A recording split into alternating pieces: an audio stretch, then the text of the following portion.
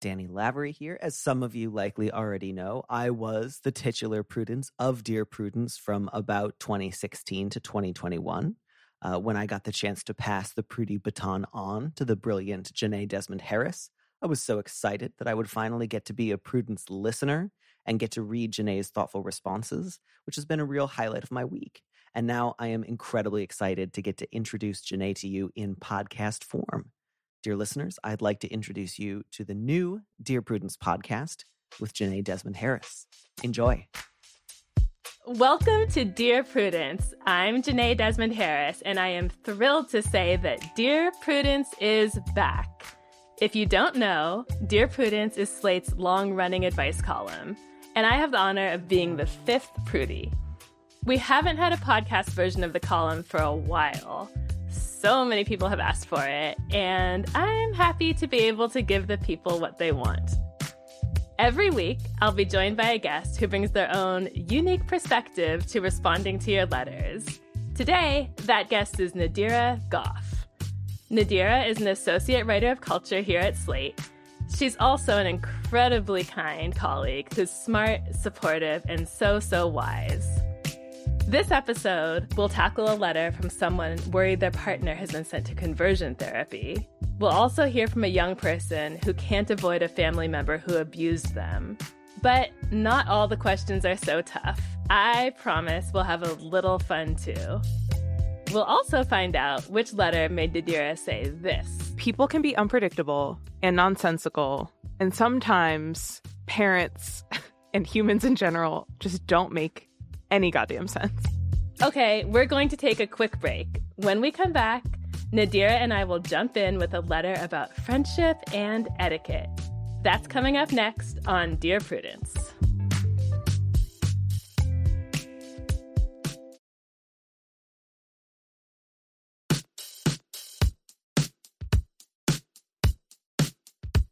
Welcome, Nadira. Thank you so much for being here. Thanks for having me. So you are a wise colleague who I'm really happy is here with me today because I got the sense that some of our letters were from younger readers. And I consider you to be a wise colleague who happens to be on the younger side of things. Thank you. That's really great to hear. You know, I try to do the best that I can given the age that I am, which is something I cannot change about myself. So I like that it's going well, you know. Well, I've done Uncensored with you before, where we've discussed a letter between just the two of us. And I also always think you're super compassionate, maybe even 5% more compassionate than I am. No, not possible, not possible. Whenever I give advice, I'm also giving advice to myself, which I don't follow, but it's nice to give it, you know? And like you've said to me before, it makes you feel important, right? Yeah, it does. It makes me feel important and like I have control over at least something, or that I can be helpful in at least some way. So we're both going to feel better after this conversation, regardless of how it comes out. Gosh, I sure hope so. Ready to dive into some letters? Yeah, let's do it. This letter writer signed off, Annoying in Love. I have a small but strong social circle. We're all in our mid to late 20s. One of our friends, Jack, has struggled a lot with mental health issues in the past, but is actively working on becoming better. He announced that he was seeing someone, Lucy, and we were all excited. Since announcing that, he seemed happier and generally healthier, and we're all happy for him. He brought Lucy to one of our recent weekly board game nights, and we finally met her. I'm a lesbian, and I'm not sure I would go for Lucy, but it's obvious that Jack and Lucy are very much in love.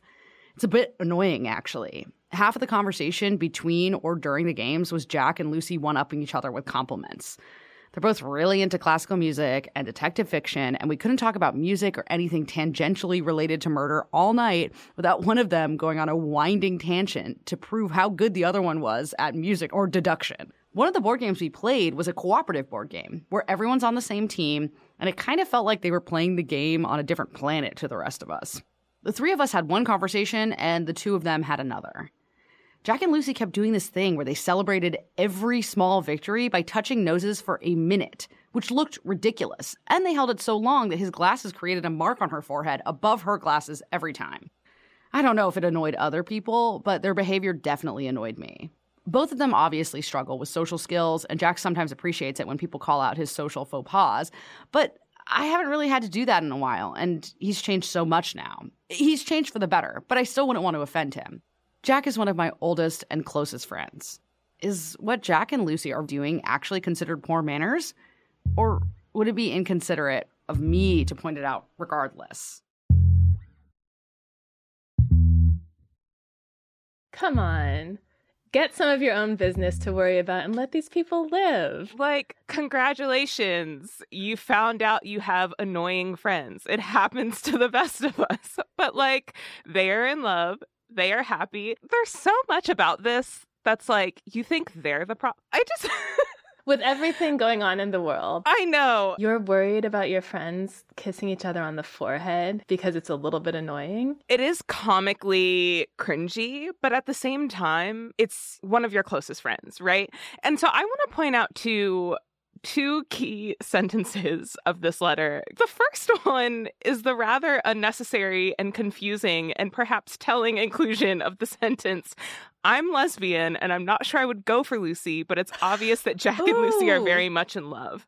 Why was that included? Ooh, I hadn't picked up on that. Wow. Oh my God. I'm seeing it all differently now. The letter writer is a little bit into Lucy. I feel as though it must be true. Wow. The letter doesn't lie. Because why are you offering us that piece of information unless you're trying to convince yourself that that's not what's going on here? That is so telling, and that just went right over my head. Because you know what? I'm also a master of deduction, so let me deduce a little. Like Jack and Lucy, let me deduce a little and say that maybe the call is coming from inside the house, and maybe we just need to like investigate ourselves a little bit further, figure out what it is that's triggering us specifically about this, because I feel as though my first instinct when I'm in a group of friends, all of which I trust, and like something weird is going on, my very first instinct is to turn to the other people who are not involved and be like, did you find that weird? Or was it just me? And so the fact that this letter writer hasn't really asked any of the other people at the game night whether this behavior also annoyed them is a little bit weird. Like, do you have a group chat? You didn't just text someone to be like, that was weird, right? Or that was kind of annoying, right? Or just share a look. Right. Make eye contact and a little eye roll. The idea that you don't know how anyone else present at the party feels about this, and also the idea that you included the lesbian sentence, I feel like is very telling. Yeah, there's more going on here that meets the eye. Yes. Yeah, I think it would be inconsiderate of you to point it out that they had poor manners. Just, what would be the goal? I don't understand what the goal would even be of having that confrontation. The letter writer needs to kind of go inside herself and figure out why this is so bothersome and push past poor manners. Because I think in a social circle of people in mid to late 20s who are hanging out very informally, manners is not really even a thing. Right. These are your friends. You don't think about manners when you're hanging out with your friends and the person you're dating. As long as no one's being harmed, that's not really a concern or not something you monitor other people for, right? Yeah. So it's like definitely a topic for deep introspection is what's really bothering me about this situation. And it's jealousy. Of some variety. Like, it seems as though it's probably jealousy because the letter writer is into Lucy, but maybe it's just jealousy that the letter writer isn't in a committed relationship, right? Like, it could be lots of varieties of jealousy, and so I don't actually want to pigeonhole them into one, but I do think investigating oneself is always a good piece of advice in any situation. But I also just want to point out there's nothing new or singular about this. Like, I think everyone in the world has those friends that are just a little bit too lovey-dovey for comfort when they're with their other friends, right? But we love them, and so we should be happy that they're in love. Overall, it should be kind of like cringy, but still kind of touching.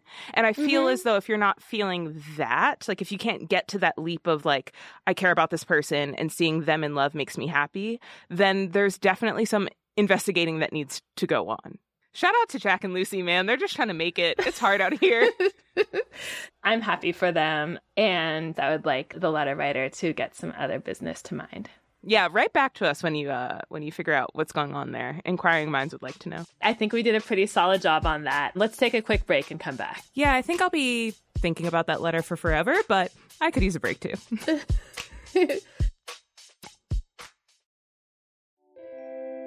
Can't get enough Dear Prudence? Then you should definitely join Slate Plus, Slate's membership program. You'll get to hear me answer an extra question every week just for members. With your subscription, you get ad-free listening across the Slate network and unlimited reading on the Slate site, including all Dear Prudence columns, past and present.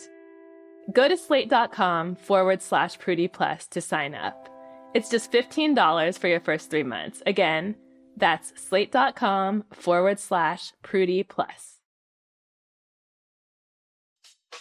Okay, welcome back to Dear Prudence. Hope you're well rested from that break and ready to sort through these letters with us.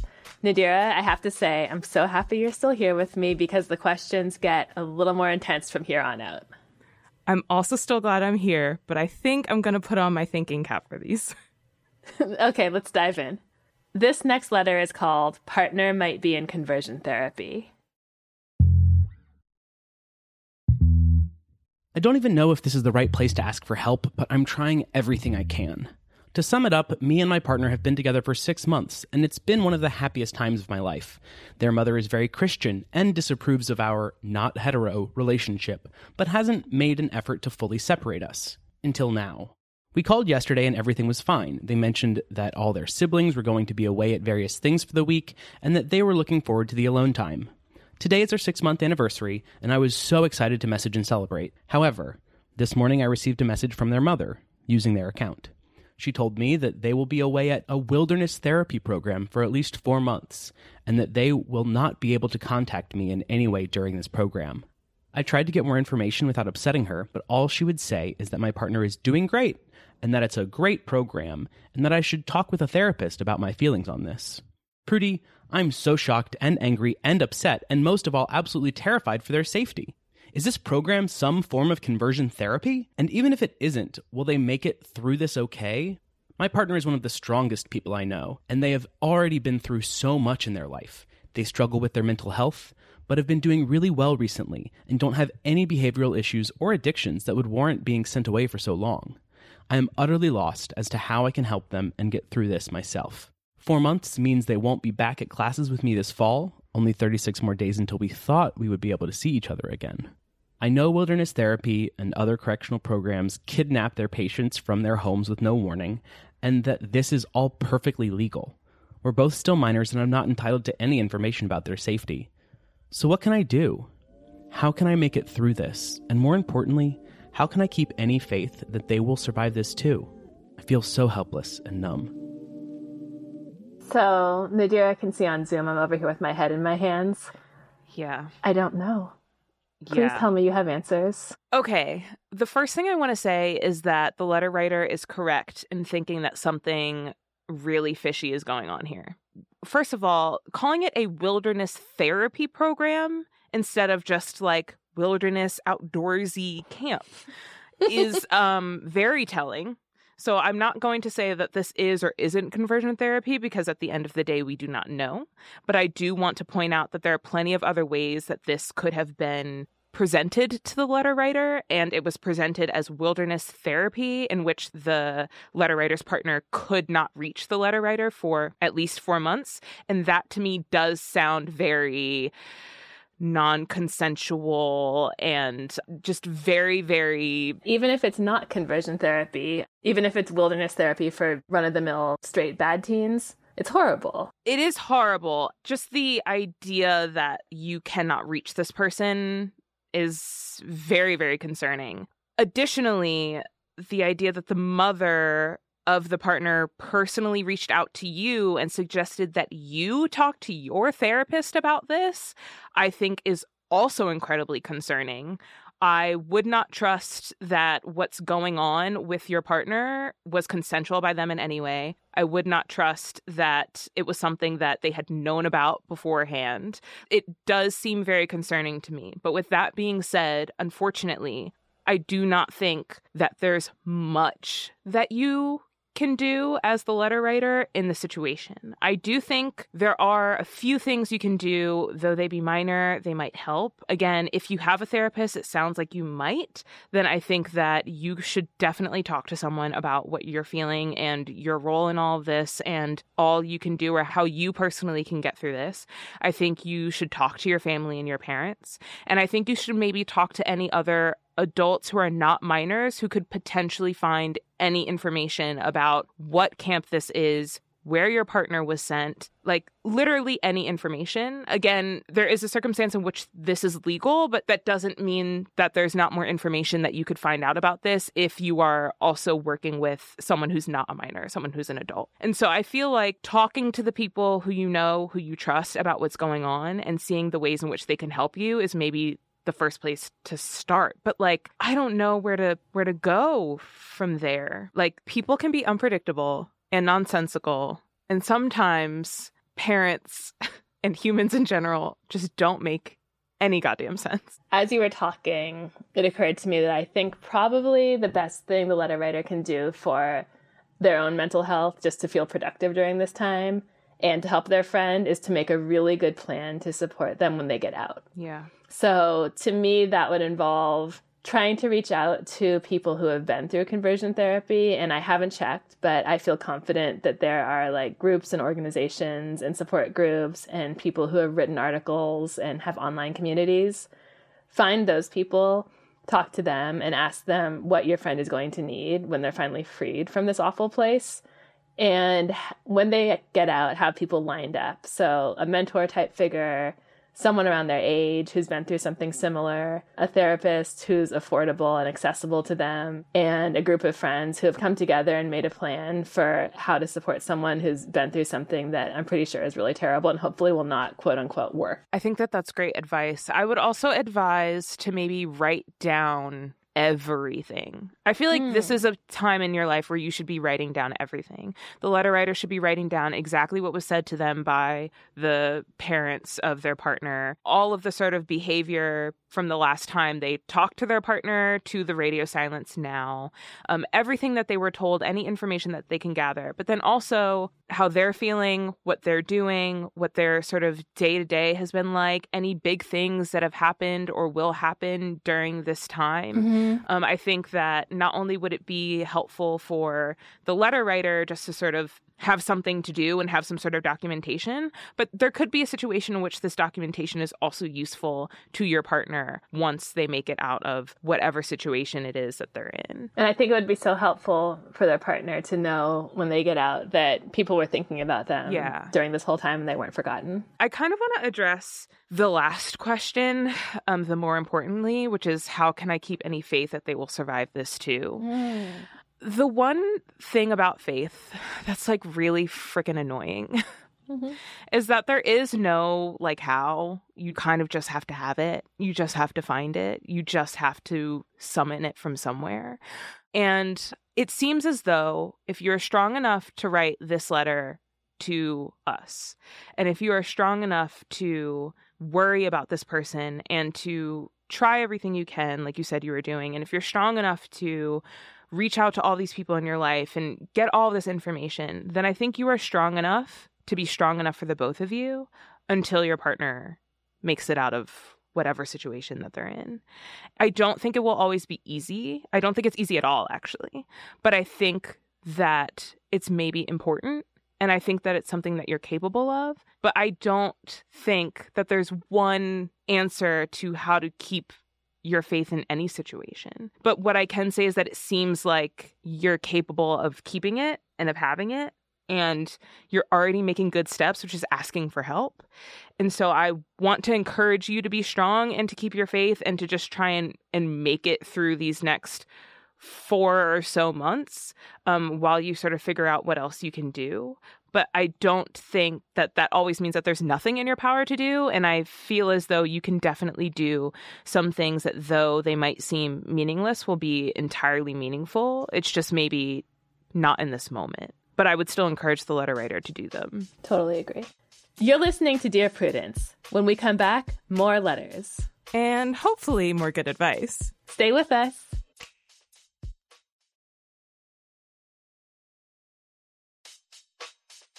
Welcome back to Dear Prudence. My guest Nadira and I are ready to dive back into your letters. Nadira, ready for this? Yeah, I think I still got a little gas left in the tank. Let's go.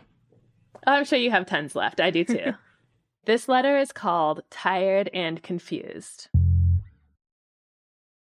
My family, parents, siblings, remain in contact with my half-brother who sexually assaulted me as a child. He also has done many other very messed up things to other family members, i.e. leaving my mother with $30,000 worth of credit card debt. I told my mother a couple of years ago what happened, and she was incredibly upset and took him out of her inheritance, but to date, still occasionally has him over and talks to him regularly.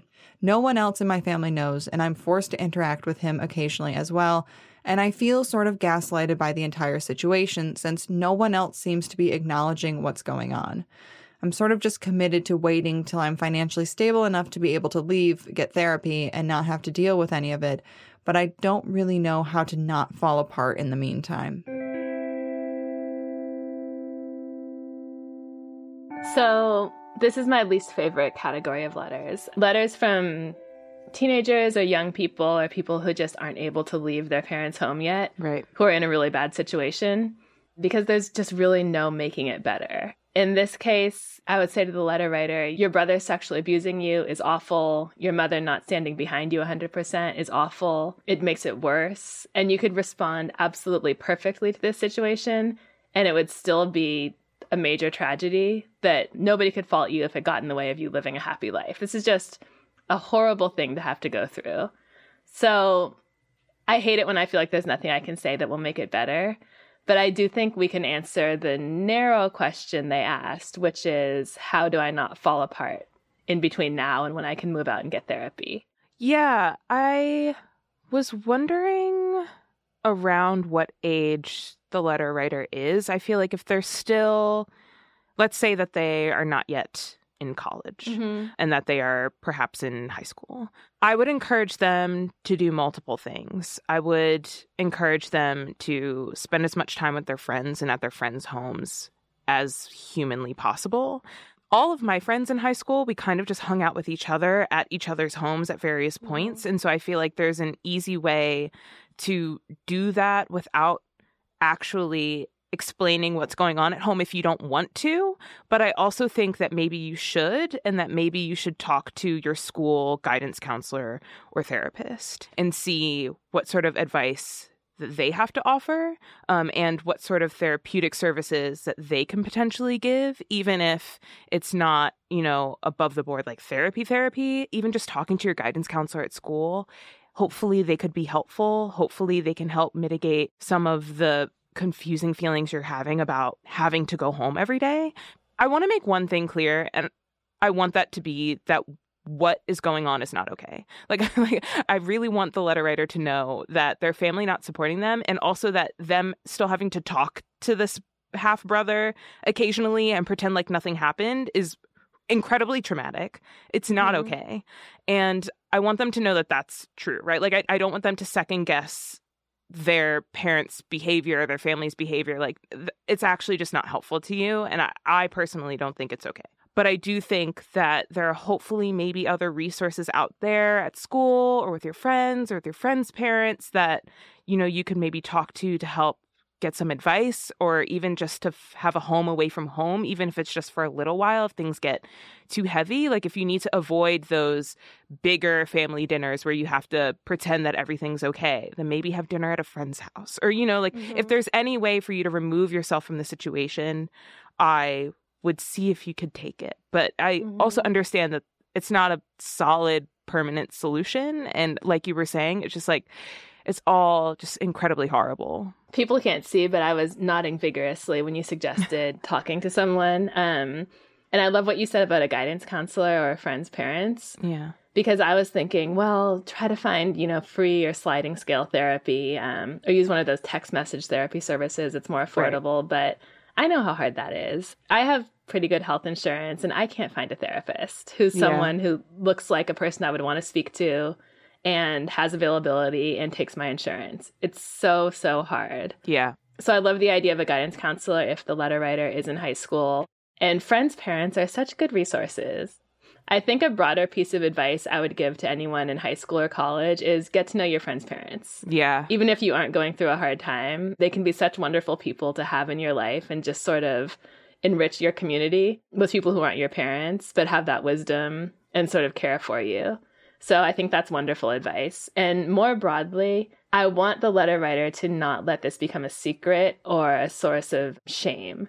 Yeah. So I really think that they should just air this out completely. By that, I mean, tell your mom explicitly that you don't want to interact with him. Tell other people in your family what happened. Yeah, I agree. But I think the letter writer can take some power back by not being bullied into keeping this secret along with the rest of the family, or acting like it didn't happen along with the rest of the family.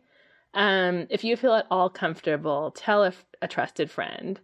I just think there's something very powerful about not holding this inside. Yeah. Because when you hold something inside, it can start to feel like it's your problem. And it's not. So I want them to sort of create a narrative about their own life that a terrible thing happened to me that was really unfair. And I'm going to try to heal and get past it, rather than, I'm not allowed to speak about it, or I just have to endure this. Or this is something that I have to deal with and solve, right? Like, that's just not the case. I don't even really see them speaking to anyone else about it as an option here. And I just want to plant that seed that you can say, Mom, I told you this and you didn't change anything. Can you stop having him over? Or I will be leaving when he comes over. Right. And I also think the brother needs to be spoken to. I think a good way to sort of bridge this time when the letter writer is still at home and has to deal with it is to start a letter to the brother about what he did and how painful it was and how they won't be having a relationship with him anymore. And just have the draft, in Google Docs or whatever, and be ready to deliver it or send it when you move out. Because you don't want to have to deal with any aftermath if it's bad. Yeah. This is what I always do when I'm miserable at a job. The minute I get into my head that I just do not want to work there anymore, or, I hate my manager or whatever, I'm writing my resignation letter about everything and how terrible it is. And every time something happens, I'm putting it in that Google Doc. I never send it, obviously, but it makes you feel better at the time to just sort of be getting the feelings out of your head and onto paper. Yeah. So I would really suggest that. And, when it feels safe, consider having an actual confrontation with him, because he's living his life very peacefully and you're not, and that's not fair. It's not fair. And I really love the idea that you suggested of writing a letter that you'll never send. I do think that that's just always, in any situation, sage advice. The one thing that I also want to expand upon that you mentioned earlier is that I don't know if you're the same, Janae, or if the letter writer is the same, but I have a humongous family. I have a huge family, and I love them all to death. And one thing that I am consistently realizing as I'm getting older is that, like, this is not just my aunt. This is not just my cousin. This is a person who has lived a life, who has lived experiences that could relate to mine in a way that maybe my parents don't, or in a way that maybe my siblings don't. And so who's to say that if you told a cousin or an aunt or uncle that they wouldn't 100% back you up? Right? Because maybe they feel differently. Maybe they know someone who was abused or assaulted before. Maybe they have experience, in this area in some way. Like, who's to say that you wouldn't actually have someone by your side if you reached out to the other members of your family? And I know when you're younger, it's like, well, why would I? Like, that's just my aunt, right? But right. You don't know the life that she's led, or the friends that she's had, or the situations that she's been in or had to mediate herself already. And I think that that's true for, like, every member of your family, the same way that it's true for yourself.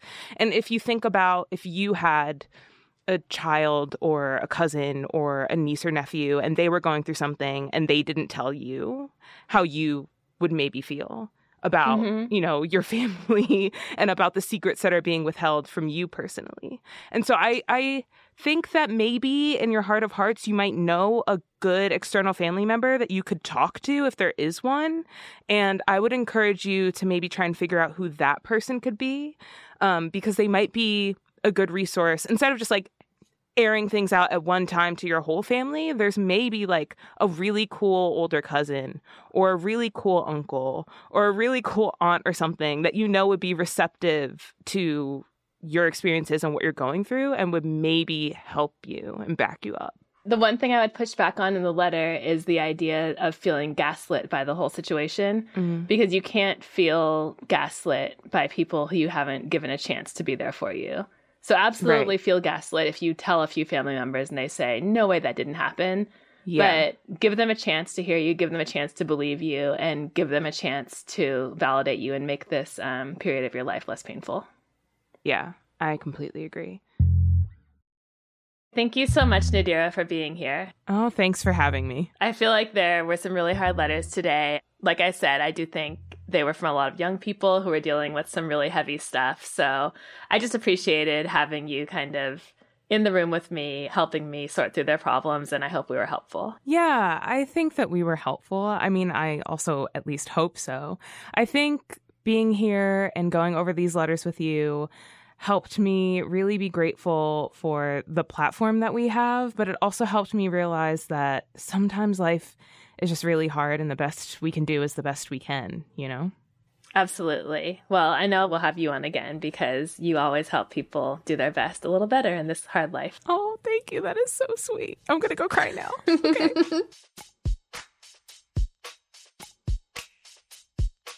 Do you need help getting along with partners, relatives, coworkers, and people in general? Write to me. Go to slate.com/Prudie. That's slate.com/PRUDIE. The Dear Prudence column publishes every Thursday, and you can join us for the Dear Prudie live chat on Mondays at noon Eastern. If you would like to hear your question answered on the podcast, we are looking for letter writers who would be comfortable recording their question for the show. You can stay anonymous. Dear Prudence is produced by Kayla Lattimore. Editorial help from Paola De Verona and Sierra Spragley-Ricks. Daisy Rosario is senior supervising producer, and Alicia Montgomery is Slate's VP of audio. I'm your Dear Prudence, Janae Desmond Harris. Until next time.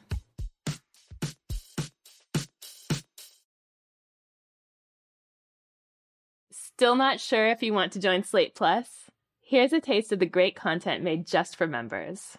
Besides that, just on a positive note, I'm just happy this letter writer has her own family and or kids. I don't know.